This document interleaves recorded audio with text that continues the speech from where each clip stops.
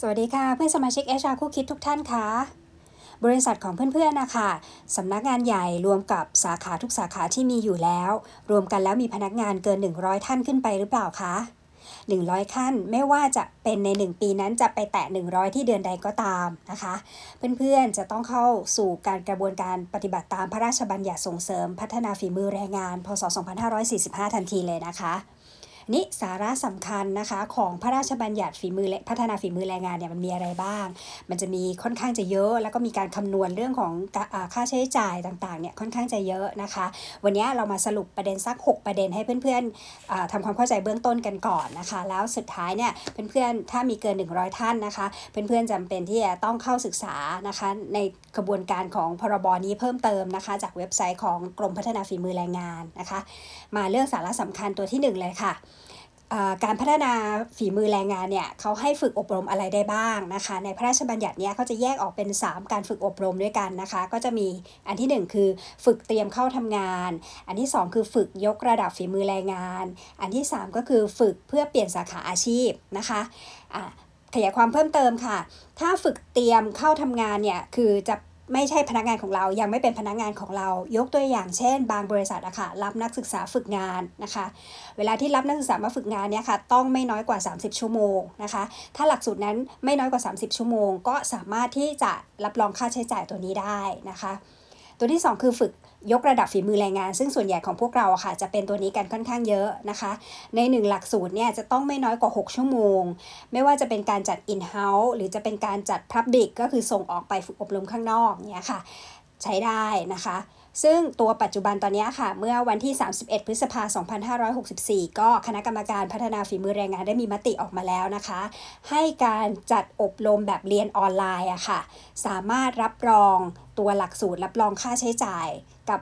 พรบพัฒนาส่งเสริมพัฒนาฝีมือแรงงานตัวนี้ได้นะคะการจัดอบรมออนไลน์นะคะอบรมหมายความว่าการฝึกนะคะการเรียนรู้นะคะไม่รวมถึงการประชุมออนไลน์นะคะการประชุมการสัมมนาการฟังสัมมนาอะไรเงี้ยไม่รวม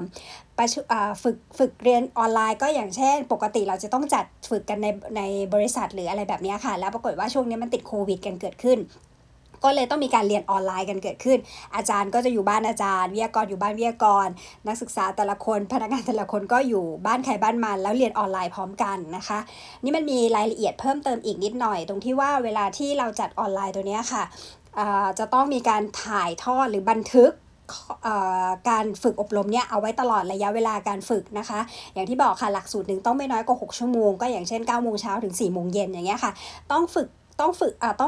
หลังจากที่ฝึกออนไลน์เรียนออนไลน์พวกนี้แล้วอะค่ะจำเป็นที่จะต้องเรคคอร์ดเก็บเอาไว้ด้วยนะคะเก็บไว้เพื่อให้ได้รับการตรวจสอบเนี่ยค่ะ2ปีเพราะฉะนั้นระบบ IT ก็จะต้องคอยเป็นแบ็กอัพตัวนี้ให้ด้วยนะคะแล้วก็เวลาที่เปิดเรียนออนไลน์อะค่ะจะต้องเห็นทั้งหน้าวิทยากรและหน้านักศึกษาทุกคนนักเรียนทุกคนด้วยนะคะเปิดภาพเปิดเสียงนะคะให้สามารถโต้ตอบกันได้ให้เหมือนเป็นการเรียนในคลาสจริงๆนะคะจะเปิดหน้าทิ้งไว้แล้วเดินหายไปไหนอย่างเงี้ยไม่ได้นะคะจำเป็นที่จะต้องมีการบันทึกภาพตัวนี้เอาไว้เดี๋ยวรายละเอียดคงจะออกมาเพิ่มนะคะตัวนี้ออกมาใหม่ล่าสุดเลยนะคะทั้งนี้ทั้งนั้นการเรียนออนไลน์ไม่รวมถึงการเซลฟ์เลิร์นนิ่งหรือ e-learning self learning e-learning หมายความว่าในระบบของบริษัทอาจจะมีe-learning ในเรื่องต่างๆแล้วเราสนใจเรื่องไหนเราเข้าไปคลิกเข้าไปอ่านเข้าไปศึกษาแบบนี้ของพรบส่งเสริมพัฒนาฝีมือแรงงานยังไม่รองรับนะคะเรียนออนไลน์หมายความว่าต้องเรียนสดนะคะก็คือเรียนพร้อมกันแล้วมีวิทยากรบรรยายแล้วก็มีคนฟังนะคะเพียงแต่เราไม่ได้อยู่ในคลาสเท่านั้นเองนะคะตัวนี้เป็นการฝึกนะคะยกระดับฝีมือแรงงานฝึกตัวที่3ก็เป็นการฝึกเปลี่ยนสาขาอาชีพนะคะอันนี้คือ1หลักสูตรต้องเป็น18ชั่วโมงนะคะก็จะมี3การฝึกพวกนี้นะคะที่สามารถเข้าสู่กระบวนการรับรองหลักสูตรรับรองค่าใช้จ่ายของกรมส่งเสริมพัฒนาฝีมือแรงงานได้นะคะเรื่องที่2ค่ะเรื่องของจำนวนคนต่อหลักสูตรนะคะอันนี้ก็มีกำหนดเอาไว้เหมือนกันนะคะถ้าเป็นการบรรยายปกตินะคะบรรยายในบริษัทปกติอย่างของเราจัดบรรยายอย่างเงี้ยค่ะถ้าเป็นการบรรยายหลักสูตรนึงเนี่ยรับได้ถึง100คนนะคะรับรองได้ถึง100คน ถ้าเป็นการบรรยายแบบออนไลน์เขากำหนดว่าต้องไม่เกินแค่30คนนะคะสมมุติว่าเราเปิดออนไลน์จริงๆออนไลน์มันเรียนได้เยอะกว่า30คนอยู่แล้วถูกไหมคะแต่ว่าเรารับรองได้แค่30คนเท่านั้นอาจจะเรียน50คนก็ได้แต่รับรองรายชื่อได้แค่30คนนะคะนี่เป็นเงื่อนไขของออนไลน์ส่วนถ้าเรียนแบบกิจกรรมกลุ่มนะคะอันนี้มีกำหนดในกฎหมายเก่าอยู่แล้วนะคะก็คือ50คนต่อวิทยากร1คนถ้าเราจะเรียนกัน100คนเราต้องมีรายชื่อวิทยากร2ท่านนะคะเหมือนกันค่ะถ้าฝึกเป็นภาคปฏิบัติอย่างเช่นพวกช่างพวกทำสกิลอะไรพวกนี้ค่ะเนี่ยถ้าฝึกปฏิบัติพวกนี้จะต้องหลักสูตร25คนต่อวิทยากร1คนถ้าหลักสูตรนึงเราเรียน100คนแล้วก็ต้องมีวิทยากร4ท่านนะคะอันนี้เป็นข้อบังคับนะคะเป็นหลักเกณฑ์ของตัวพรบตัวนี้นะคะข้อที่3นะคะการจัดสัดส่วนของลูกจ้างนะคะในการฝึกอบรมอะค่ะจริงๆในกฎหมายเดิมก็คือเขียนเอาไว้นะคะว่า 50% ของลูกจ้างทั้งหมดในแต่ละปีปฏิทินนะคะสมมุติว่าเรามี100คนอัพขึ้นไปอะค่ะแต่ละเดือนเรามีจำนวนลูกจ้างไม่เท่ากันใช่ไหมคะเราต้องเอามารวมกันแล้วหาร12นะคะเสร็จแล้วก็จะได้ฝึกอบรมเนี่ยสัดส่วนเนี่ย 50% ขึ้นไปสมมุติว่าเราหารออกมาได้แล้วเฉลี่ยทั้งปีเรามีสักประมาณ160คนเนี่ยค่ะเราก็ต้องฝึกอบรมอย่างน้อย80คนนะคะเพียงแต่ว่ามันมีพิเศษเข้ามาในปี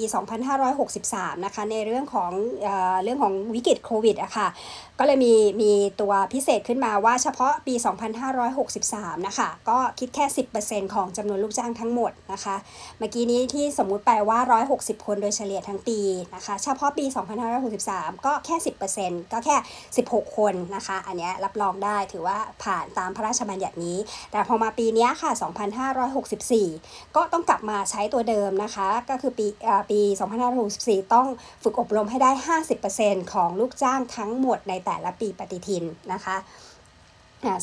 ถัดไปค่ะข้อที่4นะคะการส่งเงินเข้ากองทุนพัฒนาฝีมือแรงงานกรณีที่เราจัดไม่ครบตามข้อ3นะคะสมมติเขาบอกให้เราจัด 50% ของลูกจ้างทั้งหมดจะต้องจัด80คนนะคะแล้วฝึกอบรมไม่ครบ80คนนะคะเนี่ยเราจำเป็นที่จะต้องส่งเงินเข้ากองทุนนะคะตามสัดส่วนที่เราที่เราจัดไม่ครบนะคะโดยปกติแล้วเนี่ยจะคิด100% ของฐานค่าจ้างขั้นต่ำคูณได้30วันนะคะปัจจุบันค่าจ้างขั้นต่ำมันประมาณ313บาทนะคะขั้นต่ำของประเทศนะคะไม่ใช่ขั้นต่ำของจังหวัดเราขั้นต่ำของประเทศเนี่ย313บาทนะคะเดือนนึงมันก็คูณได้30ก็เป็น 9,390 บาทนะคะเราก็ต้องไปคูณ 1% นะคะแล้วก็คูณจำนวนคนที่เราอบรมไม่ครบนะคะเช่นกันค่ะเราก็มีพิเศษเข้ามาในปี2564เนื่องจากวิกฤตโควิดอีกเช่นกันนะคะปีนี้ถ้าเราจัดอบรมไม่ครบนะคะปีหน้าเราก็ต้องส่งเงินสมทบถูกไหมคะ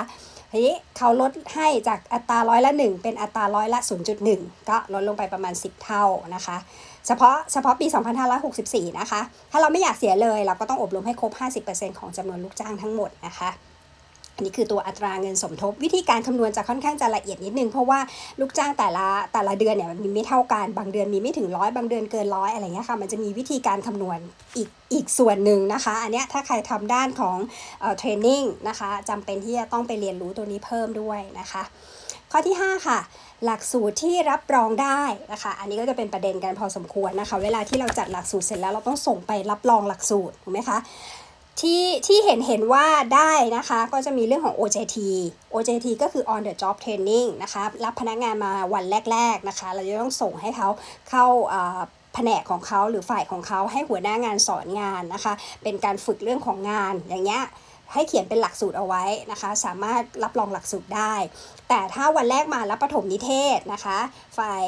HR หรือฝ่ายเทรนนิ่งก็พูดเรื่องขององค์กร culture การปฏิบัติงานกฎระเบียบสวัสดิการอะไรแบบเนี้ยหลักสูตรประมาณเนี้ยรับรองไม่ได้นะคะเพราะก็ถือว่ามันเป็นเหมือนกับเป็น general อะค่ะแต่ถ้าเราพูดเรื่องของขั้นตอนการทำงานคุณจะต้องเข้าโปรแกรมนี้คุณจะต้องทำอย่างนี้คุณจะต้องทำรีพอร์ตแบบนี้อะไรอย่างเงี้ยถ้าเป็น OJT เนี่ยรับรองได้นะคะถ้าเป็นหลักสูตรแบบที่ยกระดับพัฒนาฝีมือพัฒนาทักษะต่างๆอย่างเช่นฝึกภาษาอย่างเงี้ยจ้างครูมาสอนภาษาให้กับพนักงานหรือว่า